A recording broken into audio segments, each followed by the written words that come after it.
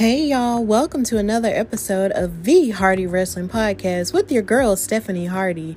Thank you so much for riding with me all this time. Now we're in this new episode, and there's a whole lot going on in the wrestling atmosphere. So sit back, relax, and listen as I talk about it with our regular news and gossip-ish. A story time, but basically not really a story time, but just me speaking and giving my opinions on the hashtag Naomi Deserves Better campaign that took place over Twitter this past week. And of course, I'm going to talk about your weekly programming with WWE and a little bit of AEW thrown in there and a little bit of Impact thrown in there too. So sit back, relax, and listen to the Hardy Wrestling Podcast with me, your girl, Stephanie Hardy.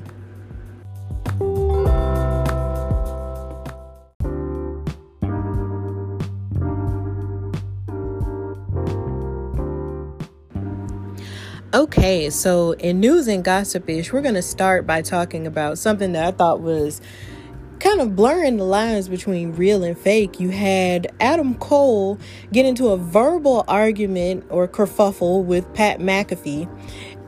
If you may or may not know, Pat McAfee was basically kind of like a partner with WWE in the sense that sometimes he'll do pre-shows for NXT takeovers at times, but since the pandemic has started, they haven't really been doing that many of those going forward. So it's just lately he has his own show called the Pat McAfee Show, more of like a podcast kind of sports interview type of deal. And he had Adam Cole on. And as you know, we haven't really seen much of Adam Cole since he lost his NXT title to Keith Lee, who was also the NXT North American champion, but we'll get into that later. And basically, from what I heard from the entire interview, it seemed as if Pat McAfee just kept digging at him with all kinds of insults and everything, talking about how he wasn't that good of a wrestler and how he wasn't that great of a champion, even though he was basically the longest reigning NXT champion of all time.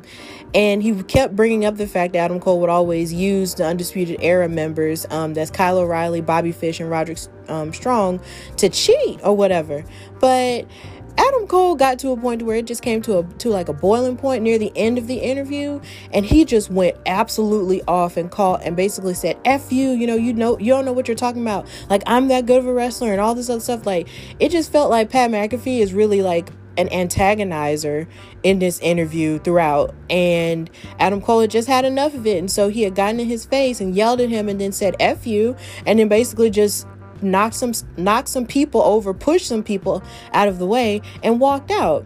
But what's so funny is Pat McAfee was like, "What did I do? How did it get this bad?" And everybody's like, "I don't know. You weren't that bad."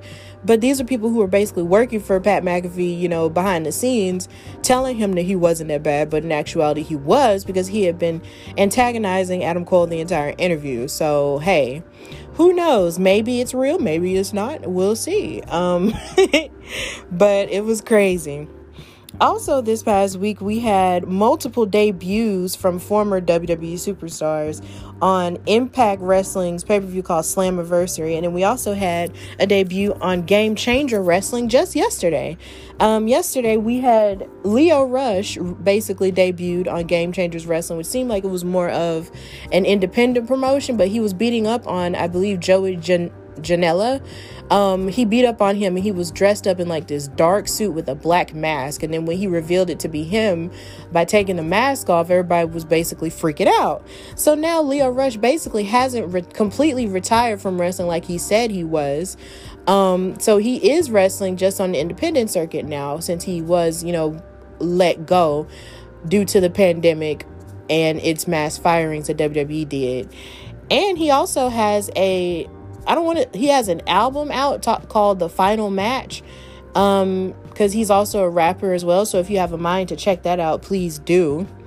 And also on Slammiversary, which is a very important pay-per-view with the Impact Wrestling brand, they had so many former WWE superstars appear on their show.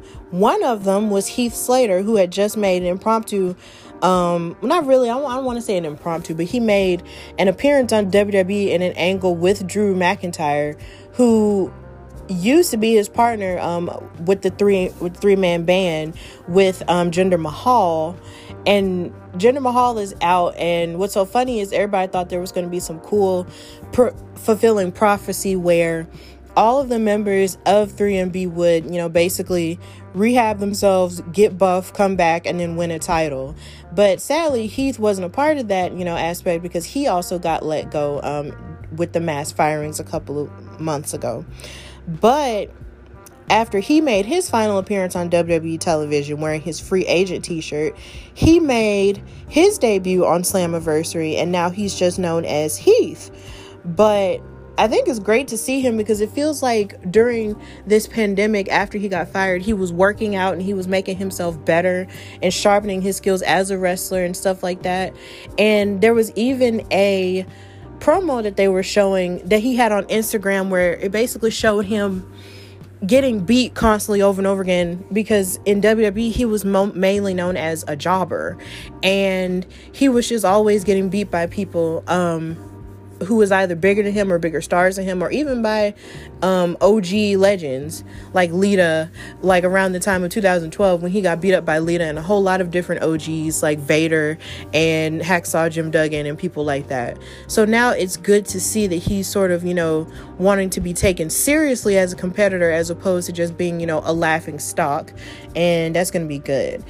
And we also had Eric Young, who used to be with Impact, but then he went to WWE and he was a part of this group called Sanity, along with Nikki Cross, Killian Dane, and Alexander Wolf. But that group wound up getting disbanded as soon as they were brought up to the main roster. And literally the only people who are left from there is Alexander Wolf, because he is now a part of Imperium, and Nikki Cross, who is a part of the tag team with Alexa Bliss, even though she just had a match to qualify for another SmackDown Women's title opportunity with Alexa Bliss. And you have Killian Dane, who's still at NXT. So now you have Eric Young, who's returned to Impact now. And I guess now in this aspect, he's just going to pursue his own solo career. Then you had a debut of the Good Brothers, who is Doc Gallows and Carl Anderson, who used to hang out with AJ Styles. And they were known as the Club, or the original Club, the OC. And it's great to see them there too, because they were let go. And the last time anybody saw them on WWE television, it was the angle with AJ Styles versus The Undertaker with that Boneyard match. And it was kind of sad to sort of see them go after that Boneyard match, because everybody was talking like the Boneyard match, was like one of the best parts about WrestleMania, and they were a part of it because they brought the Druids out to sort of help AJ Styles, even though I don't understand how they did that. But it was sad to sort of see them go after that and not really see them enjoy the fruit of that labor. But I guess now they'll probably do better at Impact, which is basically, good for them. And also, we had the debut of EC3 at Slammiversary. Now, he was a top star at Impact Wrestling. In fact, I believe he went as far as to winning a couple of championships with them, even probably their main championship. And then he wound up going to NXT, and he didn't really have a run as a champion there in NXT, but he was able to still sort of make a name for himself in the sense, that everybody was excited for him and excited for his future. Then he got brought up to the main roster, and he wrestled maybe a few matches, and what the rumor is that he made like a couple of mistakes in one match, I believe against the former Dean Ambrose, who's now Jon Moxley at AEW.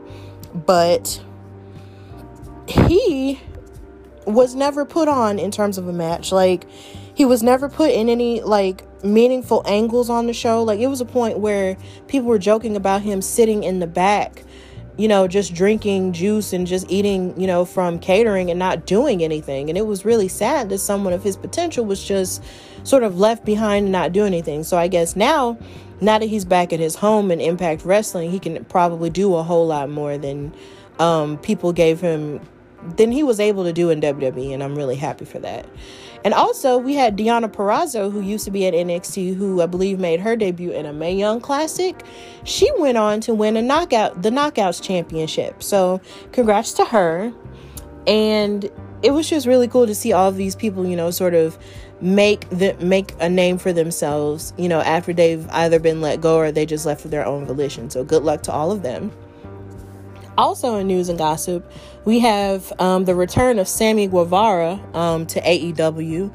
He returned this past Wednesday, to a lot of, I guess, people's happiness, as you could say, because he was indeed suspended for a period of time. And even though they said it was due to rehab reasons or whatever, we all kind of know now that due to the speaking out, trend on Twitter, he was exposed as having made really gross comments about Sasha Banks, who, is the GOAT of women wrestlers. And because he came out and said, those nasty things on a podcast, and it was revealed that he did that, they removed him from television for like a while, and now he's back. And then since then, him and Sasha Banks did indeed have a conversation that about what he said. And if you want to see what he said, you can Google it, because I'm not repeating it here. But basically they had a discussion, and he apologized and realized, the error of his ways, and hopefully he'll never say anything like that about a woman again. So he's back on television, and that's good. So yeah, let's just hope he's learned from his mistakes. And also in news and gossipish, there was a video trending around on Twitter of Taz, who used to be a wrestler and a commentator for WWE, along with Jim Ross, the OG of commentators, and Excalibur, a wrestler who also serves as a commentator on AEW. All three of them, they were throwing mad shade at NXT, basically talking about how no one would ever want to watch NXT because AEW is the better choice and there is no other choice, involved with that. And it just sounded like they were coming off very angrily about it. And I think what saddens me about AEW as a whole is just the fact that instead of really focusing on their product and polishing the things that can help them be better as a promotion that's still very, very new, all they ever do is sort of focus on what WWE is doing and trying to, take shots at them over and over again from the jump.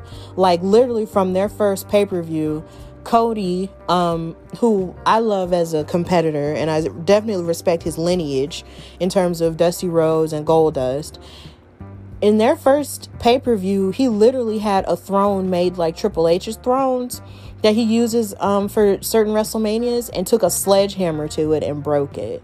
And it just seems like for everything that WWE, does, it just seems like AEW always has something to say about it. Like they always have shades to throw at them on their show. And my thing is, I feel like where some promotions sort of go wrong with, it's just the fact that they like to talk about how much better they are. And I understand there's a level of competition that can be expected because, of course, your show is on opposite NXT.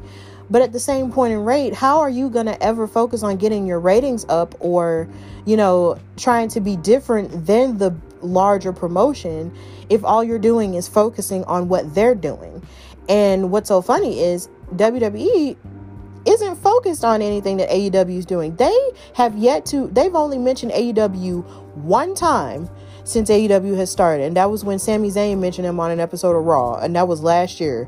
One time. And they have yet to mention them, not at all. Like WWE is one of the perfect examples of how you need to just focus on your lane and to just not worry about competing with others. And even though I know it's hard in this social media age, because it's something that even I struggle with, you have to sort of get tunnel vision on what your mission is and sort of focus on you and what you're doing.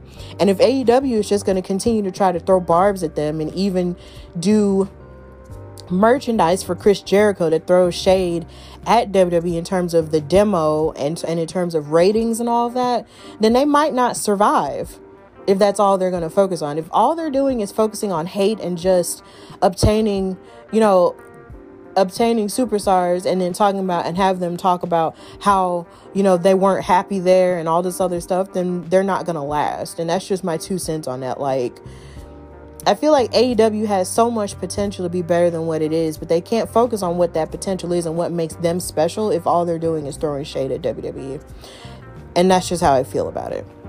Now that we're finished with that news and gossipers segment, we're going to talk about how Naomi trended on Twitter this week, different reactions to it, what Booker T said about it, and basically how I feel about it. So stay tuned.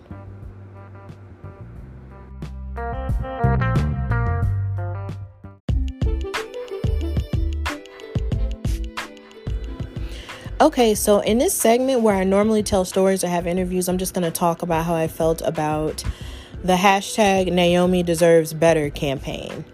So 3 weeks ago, Naomi showed up on television for like the first time in like forever, and they had a karaoke showdown, and it was hosted by Jey Uso, and it was between Lacey Evans, Dana Brooke, Naomi, and Tamina.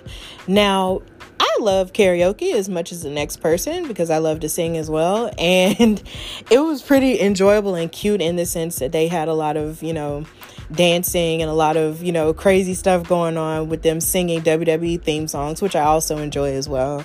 And of course, Naomi got on there dressed in beautiful neon clothes with her natural hair and did the Dusty Rhodes theme song. And Lacey Evans got mad at her and basically like beat her up, because she got mad that Naomi won. Even though, mind you, Jey Uso probably was being a little bit biased because that's his sister-in-law. But then before that, even before the karaoke showdown, I think Naomi was trying to, have fun with Lacey Evans, and Lacey just took it way too seriously. So then the next week, Lacey and Naomi had a match. And within that match, Naomi was doing everything great that she does, and Lacey was doing everything good that she does. But somehow or another, Lacey, of course, being the heel, was using dastardly tactics to cheat. And she basically used Naomi's hair she tied Naomi's hair into kind of like a knot on the ring ropes. And then once Naomi got it untied, Lacey hit her with the woman's right, and then she lost that match. And I think it was a groundswell of people on Twitter after that match happened that started tweeting hashtag Naomi Deserves Better. And it trended for like this entire week, even through Extreme Rules, even through Raw and SmackDown and all of the above.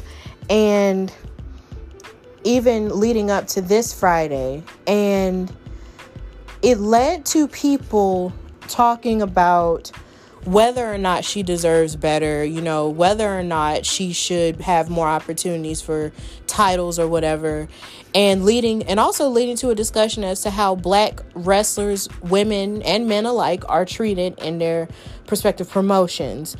And it led to good conversations, but it also led to a lot of people being ignorant and saying, of course, very ignorant things about how they feel like race doesn't have an issue in it, and you had people who felt like maybe it just isn't her time yet. And then you also had people you had legends like Booker T who weighed in on the situation and basically said that you remember moments from Naomi, and he wasn't being mean to her at all, but he said you remember moments that she's had, that made people talk about her or whatever. But as far as her ring psychology goes, she's not necessarily the best in that, because there are so few matches that you can think of where she has actually, done her best in terms of storytelling in the ring.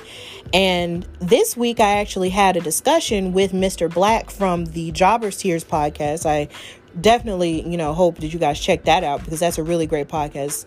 And I had an interview with him, and he was telling me that he felt like that there are only so few matches that you can really think of off the top of your head where Naomi really showed and proved, and driving a story within the ring, as opposed to someone like Sasha Banks, where you can remember a whole lot of moments and a whole lot of matches from her because of her in-ring talent and her charisma and her athleticism too. And to a certain degree, they are correct, But I will say this though.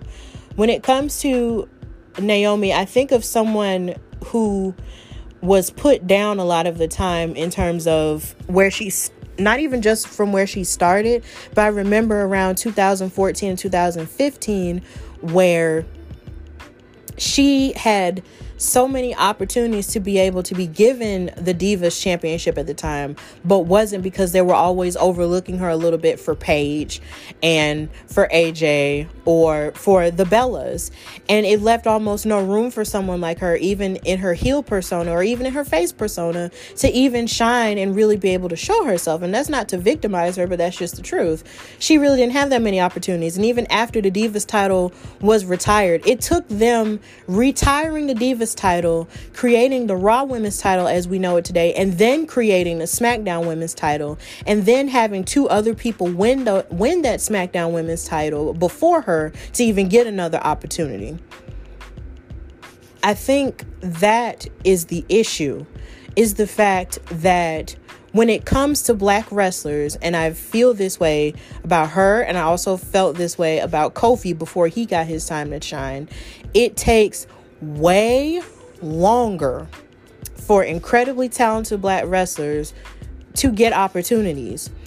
And it's not fair, because you can see that athletically and sometimes in terms of their personality, they have so much to offer and probably can offer the same amount, if not more, than probably your average, wrestlers or average white wrestlers that they put out there on the regular.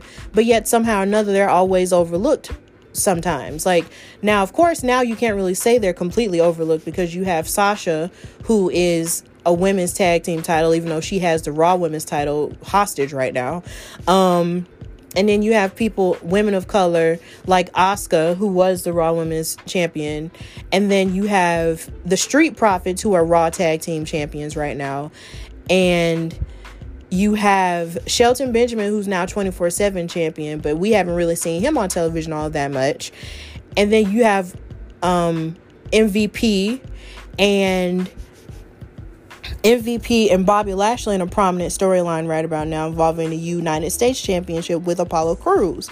And it's getting better, but it's just the idea that I feel like that's where a lot of frustrations are coming from, is the fact that it takes black wrestlers a whole lot longer to get their just due than it does someone like, say, for instance, an Alexa Bliss, who has been champion about a good 6 times across Raw and SmackDown, and she's won the women's tag titles twice, along with Nikki Cross. And it just doesn't necessarily seem fair. There's marketability placed behind more of your white wrestlers than it is for your black wrestlers, and that's not necessarily fair. And I think that's where a lot of the frustration was coming from with that hashtag. And I, as a black woman, completely understand that. And honestly, I know that Booker T didn't mean any harm in what he was saying, because he supports black wrestlers, because he supported his wife, of course, when she was a wrestler, Sharmell. And he gave credit to Sharmell by saying that the King Booker gimmick would not have even worked half as good as it did without Sharmell. And he also, in his own wrestling school, he's able to foster some of the best black talent that we've seen. So we can't really say that he doesn't support black wrestlers as a whole, and maybe he's just, behind the times or whatever. But because there are some instances where he's helped create the stars of the future. But also on SmackDown this past Friday, Naomi was on The Miz TV segment with The Miz and John Morrison, and they were sort of insulting to a certain degree the tweet that happened. And Corey Graves was even talking about the tweet as if it was like he likened it to a participation trophy. And I'm just like, and they just kept asking questions like, how come Lacey can't get, a hashtag saying she deserves better because she actually won? Like, why are we tweeting behind losers? And the thing is, we as fans, and I myself personally as a fan, don't ever see Naomi as a loser. A loser doesn't come back at the Royal Rumble and sets Twitter on fire with wrestling fans who watch the current product, and with former wrestling fans who had never watched wrestling, or for fans who used to watch wrestling but then quit, and then now they're back into it because she's on there. Like, you can't take that credit away from her. She was a part of the reason why black women like Sasha Banks and like Bianca Belair were featured in an Essence magazine feature, because of her natural hair and because she came back the way she did at the Royal Rumble. And yes, she was able to get an opportunity to fight Bayley for the SmackDown Women's title, you know, and in that first women's championship match in Saudi Arabia earlier this year. But at the same time, you know, it stopped start, because after that point you barely saw her on television. And once the pandemic started, it's like she was barely on television. And when she was on television, it was like a breath of fresh air, and then she would disappear again. It was just awkward. And then when she was on television, she was losing. Now, granted, some of it was storyline based, in the sense that she lost to Dana Brooke because Dana Brooke needed to be beefed up to go into Money in the Bank. But it's frustrating to see someone like her, you know, not get her just due and not get a credible storyline that's actually worthy of someone of her talent. Now, I'm pretty sure there's always room for improvement, but let's be real. Naomi is one of the best that they have. Athletically, she has it. Charisma, she has it. Like, what's the problem? And I appreciated that Naomi was basically able to speak up for herself in that segment and basically say that her fans will always be behind her, and it's not bad that they always want better for her. That's never a bad thing. And I think what irritated me about that segment was the fact that you had Miz and Morrison saying, "Oh, I'm sorry. Like, I didn't know it was that bad. And maybe, And I think that's what irritated me, because they really sounded like dudes who basically like to second guess a black woman whenever there's something wrong and we say something is wrong. But they'd be like, but is it really that bad though? Yes, it is. But anyway. And then Lacey Evans came out, and then, Naomi basically, you know, beat her up in high heels at that. So we're going to get a match with them next week. And here's hoping that in the future, Naomi can have, you know, a good storyline where she can really show what her prowess is and show what her talents are.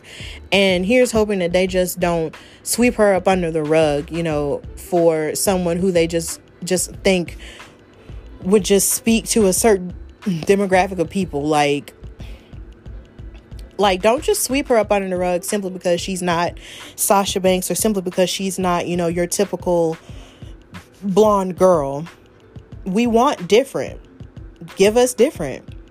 You know, give us opportunity. If SmackDown is a land of opportunity, give Naomi her due. Hashtag Naomi deserves better. Hashtag Black women deserve better in wrestling. Hashtag this is my show. I can say that. And that's the end of this segment.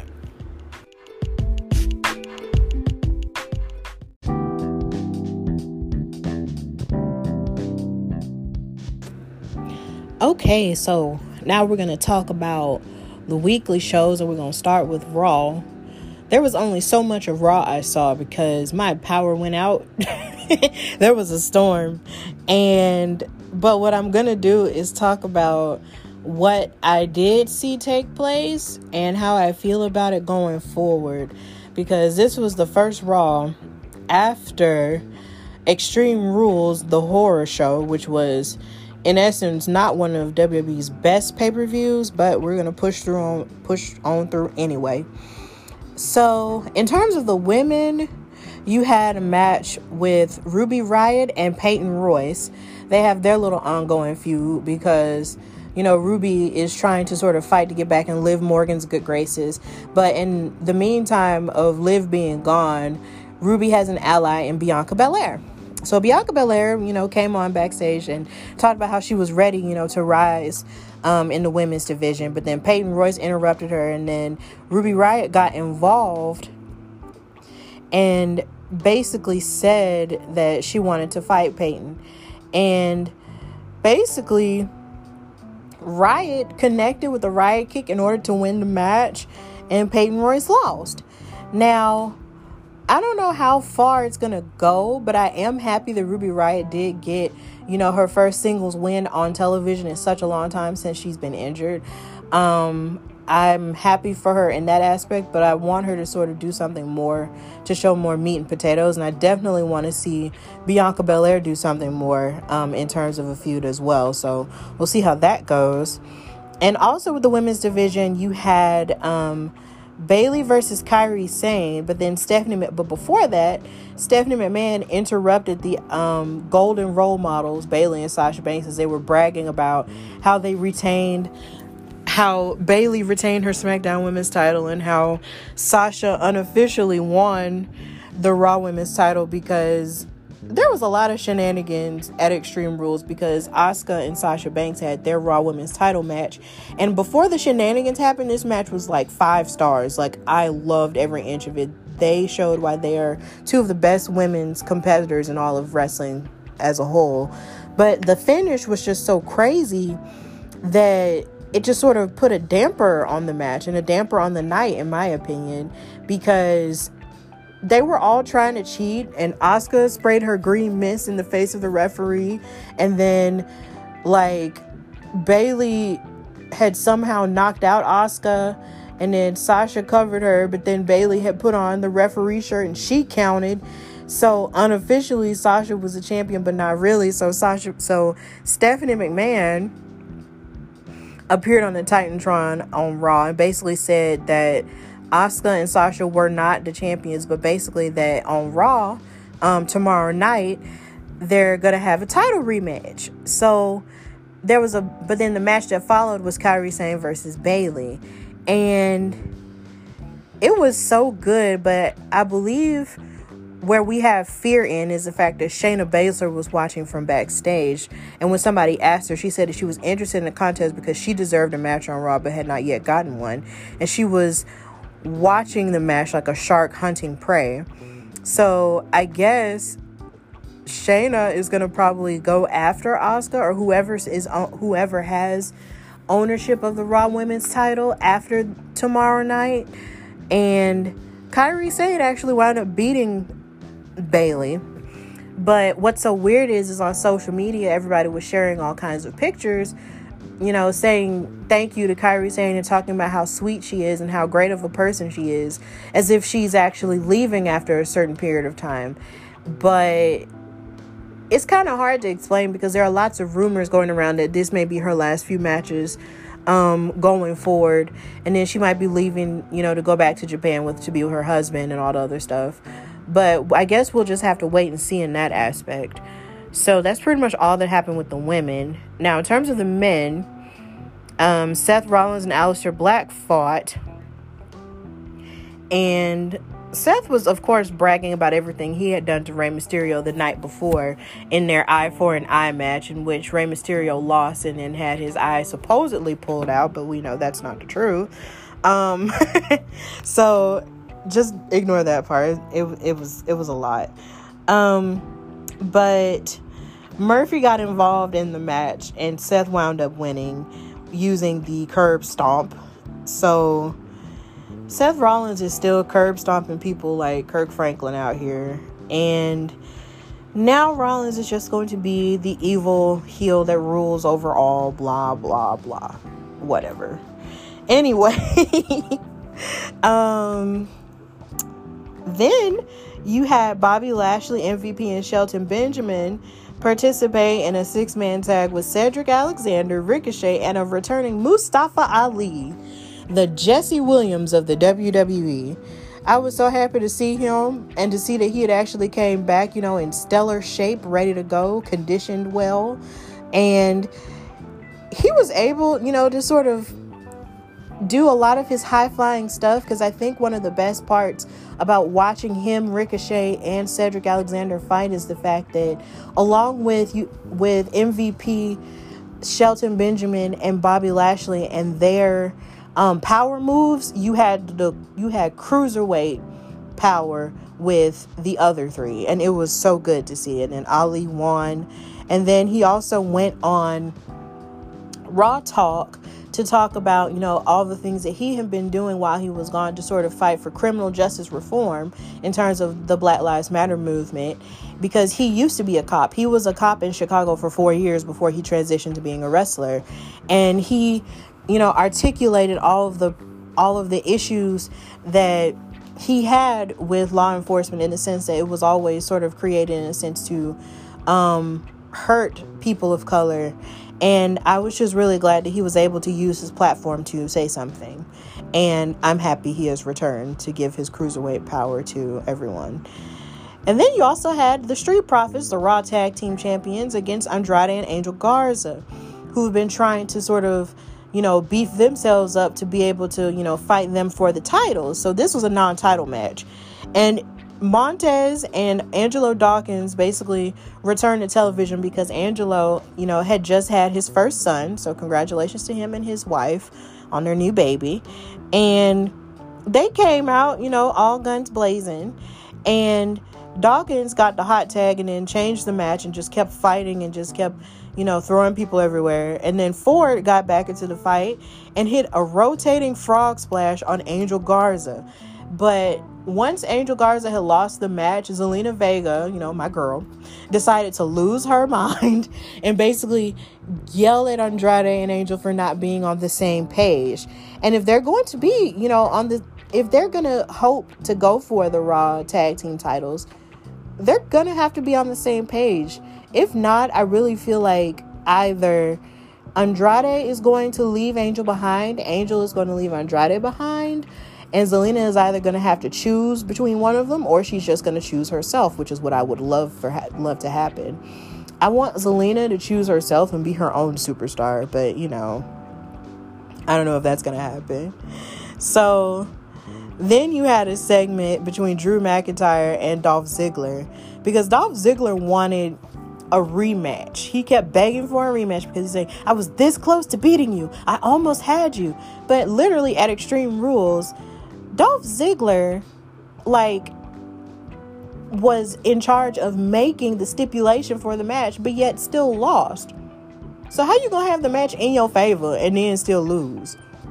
So, hello. But anyway, he just kept begging Drew for another chance. But then Drew basically gave him a Glasgow kiss after he was talking all that crap. But then Dolph grabbed the microphone and called him an SOB and said, look, you are going to give me another shot at the title. But then McIntyre agreed and then said that he was going to set the stipulation, and that Dolph wouldn't know what the stipulation was going to be until the bell rang. So I don't have any doubts that Drew McIntyre will totally, show and prove why he's the best person to be WWE Championship at this point, and why Dolph Ziggler really just needs to sit his delusional butt down, because he always loves to make it seem like he's entitled to a title shot because, once upon a time he was the World Heavyweight Champion. But that was 2000.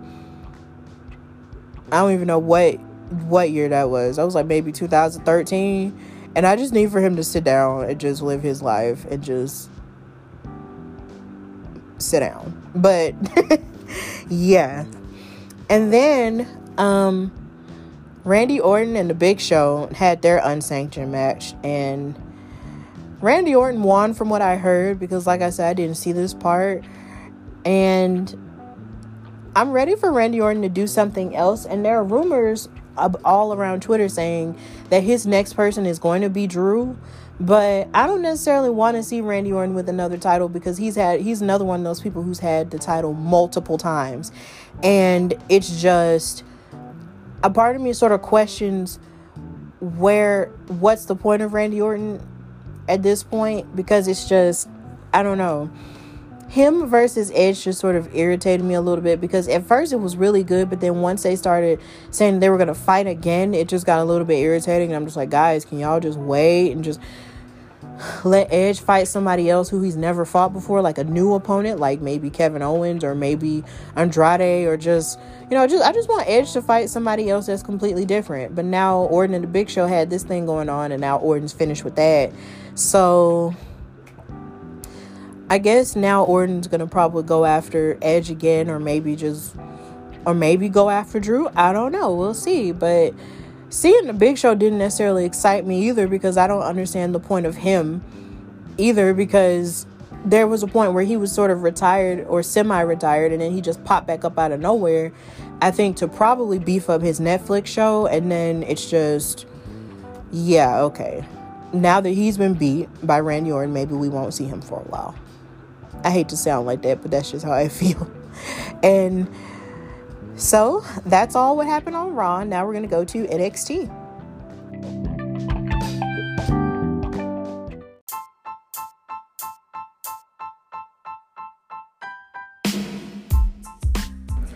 All right, so now we're going to go to NXT. Okay, so with the women, we had Shotzi Blackheart versus Aaliyah with Robert Stone. Shotzi basically beat up Aaliyah in short order. Like, she beat her up in short order, and Blackheart hit her with a tiger suplex, and then she kicked Robert Stone off the rope while he was trying to distract, and then she hit a diving senton bomb on Aaliyah for the win. So after the match, Shotzi Blackheart used her cute little tank to run over Robert Stone's other foot, but then Mercedes Martinez kicked her off the tank. And backstage, Martinez basically said that she was going to join the Robert Stone brand, which was completely unexpected to me, as long as it was understood that she just wanted him to get her big matches and to look over the necessary paperwork. So basically to do all the stuff that she doesn't want to do. So basically, we got Aaliyah and we have Mercedes Martinez on the Robert Stone brand. And I think it's interesting because when you look at wrestlers like Rhea Ripley and like Mercedes Martinez, who are very rough and tumble type wrestlers, very, rugged, you would never think of them being on a Robert Stone brand type of deal. But I think maybe it's probably the thing that might give the Robert Stone brand more of a credibility thing. So maybe that could work. Now, the feud that's going to ensue between Shotzi and Mercedes is going to be really killer. So I'm definitely excited about that. And that's really all that happened with the women on NXT. Now, in terms of the men, William Regal gave Keith Lee, who is now our NXT champion, a chance to sort of open the night with an announcement. And he announced that he was going to relinquish the NXT North American Championship so he could give all the other superstars a chance to, stand out and fight for that title, seeing as it wouldn't necessarily be fair for him to hold both of them and basically weaken the credibility of one of those titles if he didn't necessarily defend them well. So William Regal announced that there was going to be a tournament to crown a new North American champion, and that there was going to be a series of triple threat matches that would serve as qualifiers for a ladder match at NXT TakeOver 30. Yes, there are 30 takeovers. So that's going to be cool. So I was a little bit upset that Keith Lee gave up the North American title because I wanted him to hold it all because I'm greedy. But he has a point. There are other wrestlers, who deserve that opportunity to go for that title. So I'm not mad about it because they basically did the same thing when Paige won the Divas title and she was NXT Women's Champion at the time. And she had to relinquish the NXT Women's title, to give other women a chance to get it. So I'm not mad, but I was kind of like, God dang it, I wanted Keith to hold it all, but it's okay. And later on that night, they actually had a qualifying match, but I'll talk about that later. Dexter Lumis fought Killian Dane, and that match was interesting because Killian Dane is one of those people who they sort of put a new person up against just to sort of beef them up at this point. And it's kind of sad because at first he started off, kind of hot with Sanity, and now he's just there. And basically, Dexter Lumis beat up Killian Dane with a technical knockout. So now Dexter Lumis is just sort of serving as our serial killer realness wrestler. So we don't really know exactly what's coming after this. So there's that. And then we had a tag team match with Breezango and Everrise. And Breezango came out and dressed themselves as Canadian Mounties to basically make fun of Ever-Rise's Canadian ancestry. And Breezango basically beat them. And it's just so strange because Ever-Rise basically had like a rocky start in NXT. And they've also been featured on 205 Live, and they're sort of struggling with the spotlight there too. So they're a really good tag team, but I just think they just need to find something, like maybe a new character or something that will carry them over, into the stratosphere, but we'll see. And then like I mentioned earlier, they had a North American Championship qualifier match between Johnny Gargano, Roderick Strong of the Undisputed Era, and Bronson Reed, our resident thick boy. And backstage, they had a little bit of a kerfuffle, not in the sense they were fighting, but just they were fussing back and forth. And I thought it was good to see Bronson Reed sort of, stand on his own 2 feet and just sort of, stand up for himself in front of these two former North American champions and say, know what, this is my time because you two have had your opportunity, so let's go. And this match was absolutely fantastic. Bronson Reed showed a lot of his power moves and showed that he was able to, to stand toe-to-toe with Johnny Gargano and Roderick Strong, who are both two of the best technical wrestlers NXT has at this point. And there was even a point where it looked like Gargano was going to win, but then Bronson Reed returned to hit a diving splash onto Roderick Strong to win.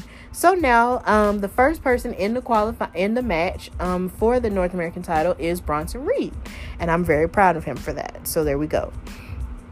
And then we had Oney Lorcan versus Timothy Thatcher, and that was basically your regular technical barn burner of a match. Like, every time these two get together, they have the best chemistry, and they're so technical and so physical, and it's very very old school wrestling driven, and I appreciate that because NXT is probably the best place to have a match like that, and it was just really good. So after that, we had Dominik Dijakovic versus Karrion Kross with Scarlett, with his scary self. And even though Dijakovic, put up a good fight, Karrion Kross basically defeated him by...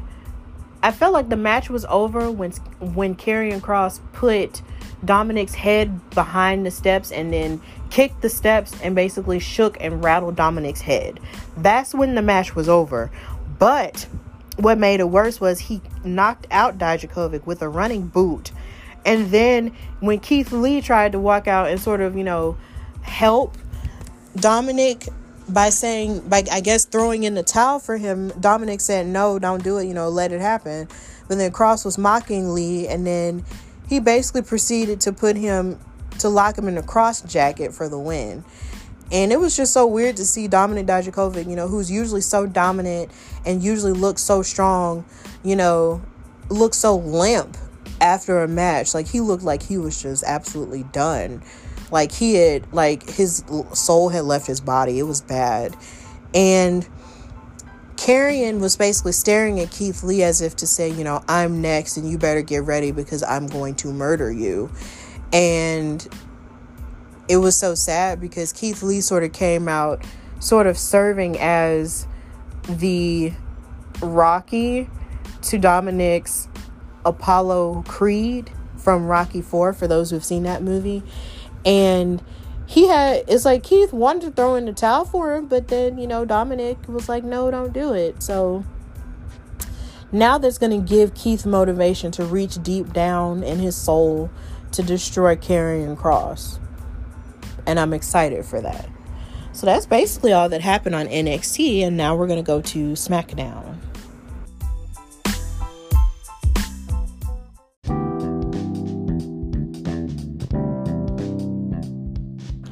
Okay, so now we're going to go on to SmackDown. This episode was lit. I loved it. It was probably one of the best episodes of SmackDown in weeks. And I don't know if anybody else feels that way, but that's just how I feel. So it started off with Sasha Banks and Bayley, kicking off the show and bragging about how they have all the championships in tow. and basically talking about, how greatness should be redefined by the process of being great. And now they ushered in the era of Sasha and Bayley and said that the women's evolution is over because they were the ones who started it and all of the above, which isn't entirely not true, but isn't entirely true either. But then Nikki Cross came out and interrupted them and talked about how angry she was, how Bayley and Sasha basically destroyed her confidence, going into her match at Extreme Rules with Bayley for the SmackDown Women's title. But she demanded that she has another opportunity after being screwed over in her match with Bayley. But then Bayley said, fine, I'll give you a rematch, but only if you beat your own best friend, Alexa Bliss. So when Nikki accepted the challenge, Alexa seemed like she was very doubtful about it, but then all the doubt went away once Nikki Cross shoved her and said, come on, we're gonna do this. And then they basically hit the ring and proceeded to, fight. And it was kind of interesting to sort of see, a bit of tension between Alexa Bliss and Nikki Cross, because they've been kind of strong over the past year with their partnership. But I guess now there's going to be, some tears in the fabric with them. And I'm not really ready to see them break up. But if that's what they're going to do, then that's fine. Then, hey, do it. Because I was wondering how long Alexa Bliss was going to be, face anyway. Because this is probably the longest she's ever been faced. So I'm interested in that aspect.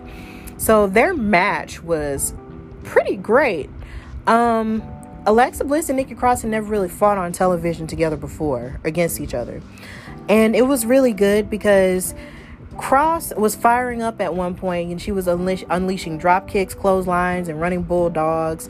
But then Alexa Bliss, there was a point where Alexa Bliss and Cross took out the Golden Role Models at commentary because they were acting up. And then there was a point where Alexa was controlling the match because she kept wearing Nikki Cross down with her rib injury that she sustained at Extreme Rules, which was basically calling back to something that she used to do as a heel. But then really a lot of heels do that. They like to, focus on injuries during a match to weaken their opponent. So that was a good move. But then Nikki Cross wound up winning the match. So, but she won it with a roll up. So it was kind of cool to see Nikki Cross sort of be able to go over Alexa Bliss in that way, because Alexa Bliss is such, she has been like a 6-time champion before. So it's just at this point to sort of see Alexa go after the SmackDown Women's title would have been kind of like, oh, here we go again. But I'm glad that Nikki has another chance for the title and that, their friendship is sustained for now, we'll say. And also, in terms of the women, we had the Naomi segment with Miz and Morrison and Lacey Evans, who got the crap beat out of her because Naomi literally beat her up in these really thigh-high boots in neon colors, and then it made Lacey Evans smear lipstick on her teeth and her face, and it was incredibly hilarious. And I talked about that more in the segment previously where I talked about the Naomi deserves better hashtag. So there was that aspect of it that I thought was really cool. And that's really all that happened with the women. And now we're going to go to the men, where Matt Riddle beat Tony Nese, who was a former cruiserweight champion, with the Bro Derek. But then after he beat him, King Corbin came out there and basically talked about how he doesn't belong on SmackDown and how lame he is or whatever. But then King Corbin was talking about how he was going to do like a king's ransom to basically pay any wrestler who takes Matt Riddle out. And then Tony Nese tried to sneak him from behind, but it didn't work. So this is going to be interesting because I guess they're going to prolong the amount of time that it's going to take for Matt Riddle to actually get his hands on King Corbin. And quite frankly, I'm just ready for Baron Corbin to not be king anymore, because it's just kind of like annoying. And it makes me sort of wish they would have like an annual King of the Ring tournament. So the king wouldn't just be like one person, like say every 2 years. So we'll see what happens with that. Then we had a fatal 4-way match for the number one contendership to the Intercontinental title, which is being held by AJ Styles. And it was a fatal 4-way between Shorty G, Drew Gulak, Gran Metalik, and Lince Dorado of Lucha House Party. And this match was really good. It had lots of high flying stuff, the stuff that you would expect from the Lucha wrestlers. You had a little bit of grappling between Shorty G and Drew Gulak, but ultimately it was Gran Metalik who defeated them. And that was very surprising, considering since the Lucha House Party's been on television, they hadn't really had a whole lot of opportunities for titles, and when they did get an opportunity for the tag titles, they never won in favor of like a bigger name like the New Day or like Miz and Morrison or the Usos or something. So it was really a good change of pace to sort of see someone else fresh get a new opportunity for the Intercontinental title. And AJ Styles was on commentary, and he came out to sort of congratulate Gran Metalik, but then he slapped him in his face, but then Gran Metalik fought back and kicked him down and then held the IC title above his head. So I believe they're going to fight for that IC title next week. So that's going to be really cool. And then before that match, we had an interaction that I found very touching between Big E and Kofi Kingston. Now, it showed Big E backstage waiting for Kofi Kingston to come out of the locker room, or basically the doctor's office, if you can call it that. And Kofi came out and told Big E that he had sustained some injuries from their tag team title tables match at Extreme Rules, in which Big E and Kofi lost the tag titles to Shinsuke Nakamura and Cesaro. And he said he's going to be out for a couple of weeks while he heals up and spends time with family. And he told Big E that it was all about him and that it was his time to be a singles competitor on his own. And Big E was sort of saying, like, no, he was basically saying, like, I appreciate that, but I'm just not sure. But Kofi was reassuring him and saying, no, like, for all these years, for about 6 years now, you've been the backbone of the group. You've been, faithful, to all of us whenever there was tag team gold to be won. You were rooting for me when it was my title run. And now you have me and Xavier's blessing to go after whatever it is you're going to go after as a singles, competitor. And they both hugged and said, put your meat on my meat, which a lot of people thought was really funny. And they hugged each other, and it was just so beautiful to see, because when Big E came to the company, he came as a singles competitor.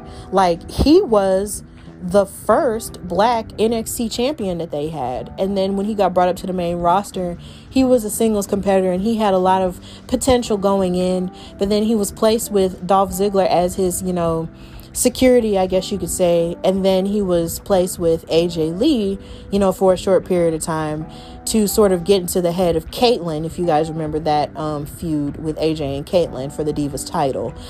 And after that point, he really wasn't doing a whole lot by himself after that point. So,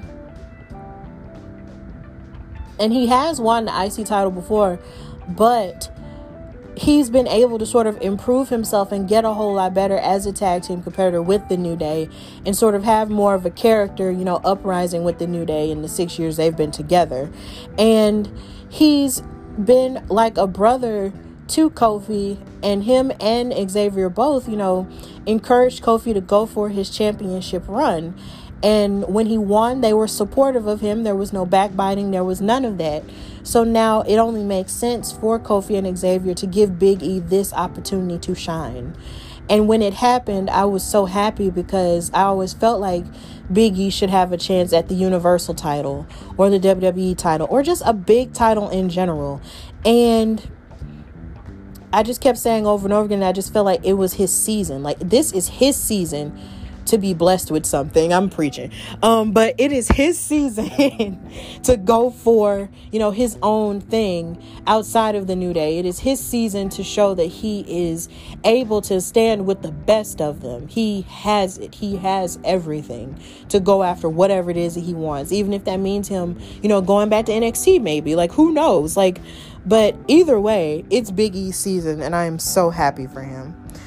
And then you had the bar fight with Jeff Hardy Gang, let's go, versus Sheamus. And this match was crazy. because they had the ref there and they were in a bar, in an Irish bar in Orlando, and I don't remember the name of it, but they were fighting all over the bar, and then they fought in the bathroom. There was even a point where Sheamus gave Jeff Hardy a swirly in a urinal, and I was like, ew. But either way, they were fighting in stalls. There were 2 points actually where Jeff had actually brought the ladder out and hit Sheamus with the ladder. And then they actually went to fighting on a stage where a band would play. Like, they destroyed a drum set. Like, it was very destructive in a sense that it was just really destructive, and it was really cool. But the match ended after, I believe, Jeff channeled his inner Enigma person, and he had all the paint on his face and everything. And then he jumped off the ladder with a swanton bomb to Sheamus in order to win the match. And as cool as this match was, this is probably the lesser of all of WWE's cinematic matches, as you can say. And I just hope that this is the end of the Sheamus Jeff Hardy feud, because as happy as I am that Jeff Hardy is recovering from his, alcoholism, I don't want it portrayed so much on television to the point to where it becomes long in the tooth. There is so much more that Jeff Hardy has to offer other than, him having his demons splattered all across television every week. And I'm ready for him to move on to something else, and I'm ready for Sheamus to move on to something else. Arguably, I also want Sheamus to get his old theme song back. It's a shameful thing, Lobster Head, but we're not going to discuss that right now. So here's hoping that they both go on to different things and new things. And I'm happy that Jeff Hardy came out on top, because he was losing a lot, with this feud. So finally, Jeff Hardy was able to destroy his demons and channel his Enigma person and win. Hardy gang. But yeah, so that was all that happened this week in wrestling. And now we're going to go to our conclusion.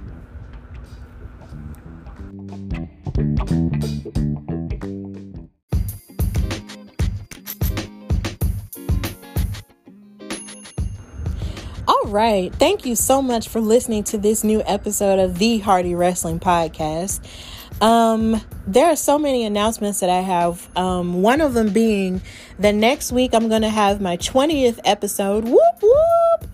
And I'm going to have a really special guest. I'm going to have my boyfriend on the show, Najaquin McCoy, because this week is the week of our 8th anniversary together as a couple. So I'm going to have him on to talk about his wrestling story. And it's going to be really cool because wrestling is the reason why he and I are basically together. So it's going to be cool to sort of listen to him and hear what he has to say about the wrestling landscape now and how it's changed since we got together. And another announcement, I am now selling Hardy Wrestling Podcast t-shirts for pre-order. I just want to give a shout out to Demetria, who I go to church with. She has this amazing t-shirt company called Restoration Tees, and she and I are working together to sort of create these t-shirts, for people to wear. The t-shirts that I have the show's motto on there, which I'm going to start using from now on more. And the motto of my show is chill, positive, and passionate. And that's on the front. And then on the back, we have the Hardy Wrestling Podcast acronym. And the t-shirts are available in black and white. And they're available for pre-order for $20. So if you want to buy some, don't hesitate to message me on Facebook or message me on Twitter if you're interested in ordering some. They're in all sizes. So please, support the t-shirts, and if you want, other products, like say maybe suggest, like if you have any suggestions for any other products I could possibly sell, do that. I'm just starting this. This is brand new. I'm still learning. So just give me a minute to figure it out. But yes, my Hardy Wrestling Podcast t-shirts are available for pre-order for $20. Please support me in that aspect. And I just want to thank you guys for hanging on to me for so very long and for listening to this show for as long as you have. And I hope and pray that I continue to give a chill, positive, and passionate space for you to talk about wrestling, and for you to sort of share with your friends and family about this show, and for it to continue to grow, as I'm growing and as you're growing. And I hope you're being safe, and I hope you're being cool, because it is hot. And I just hope that you're living your best life and making your voice heard on different issues, and just doing the very best that you can out here, because that's all anyone can do at this point. So again, thank you for listening to your favorite chill, positive, and passionate Hardy Wrestling podcast with me, your girl, Stephanie Hardy. And until next week, bye y'all.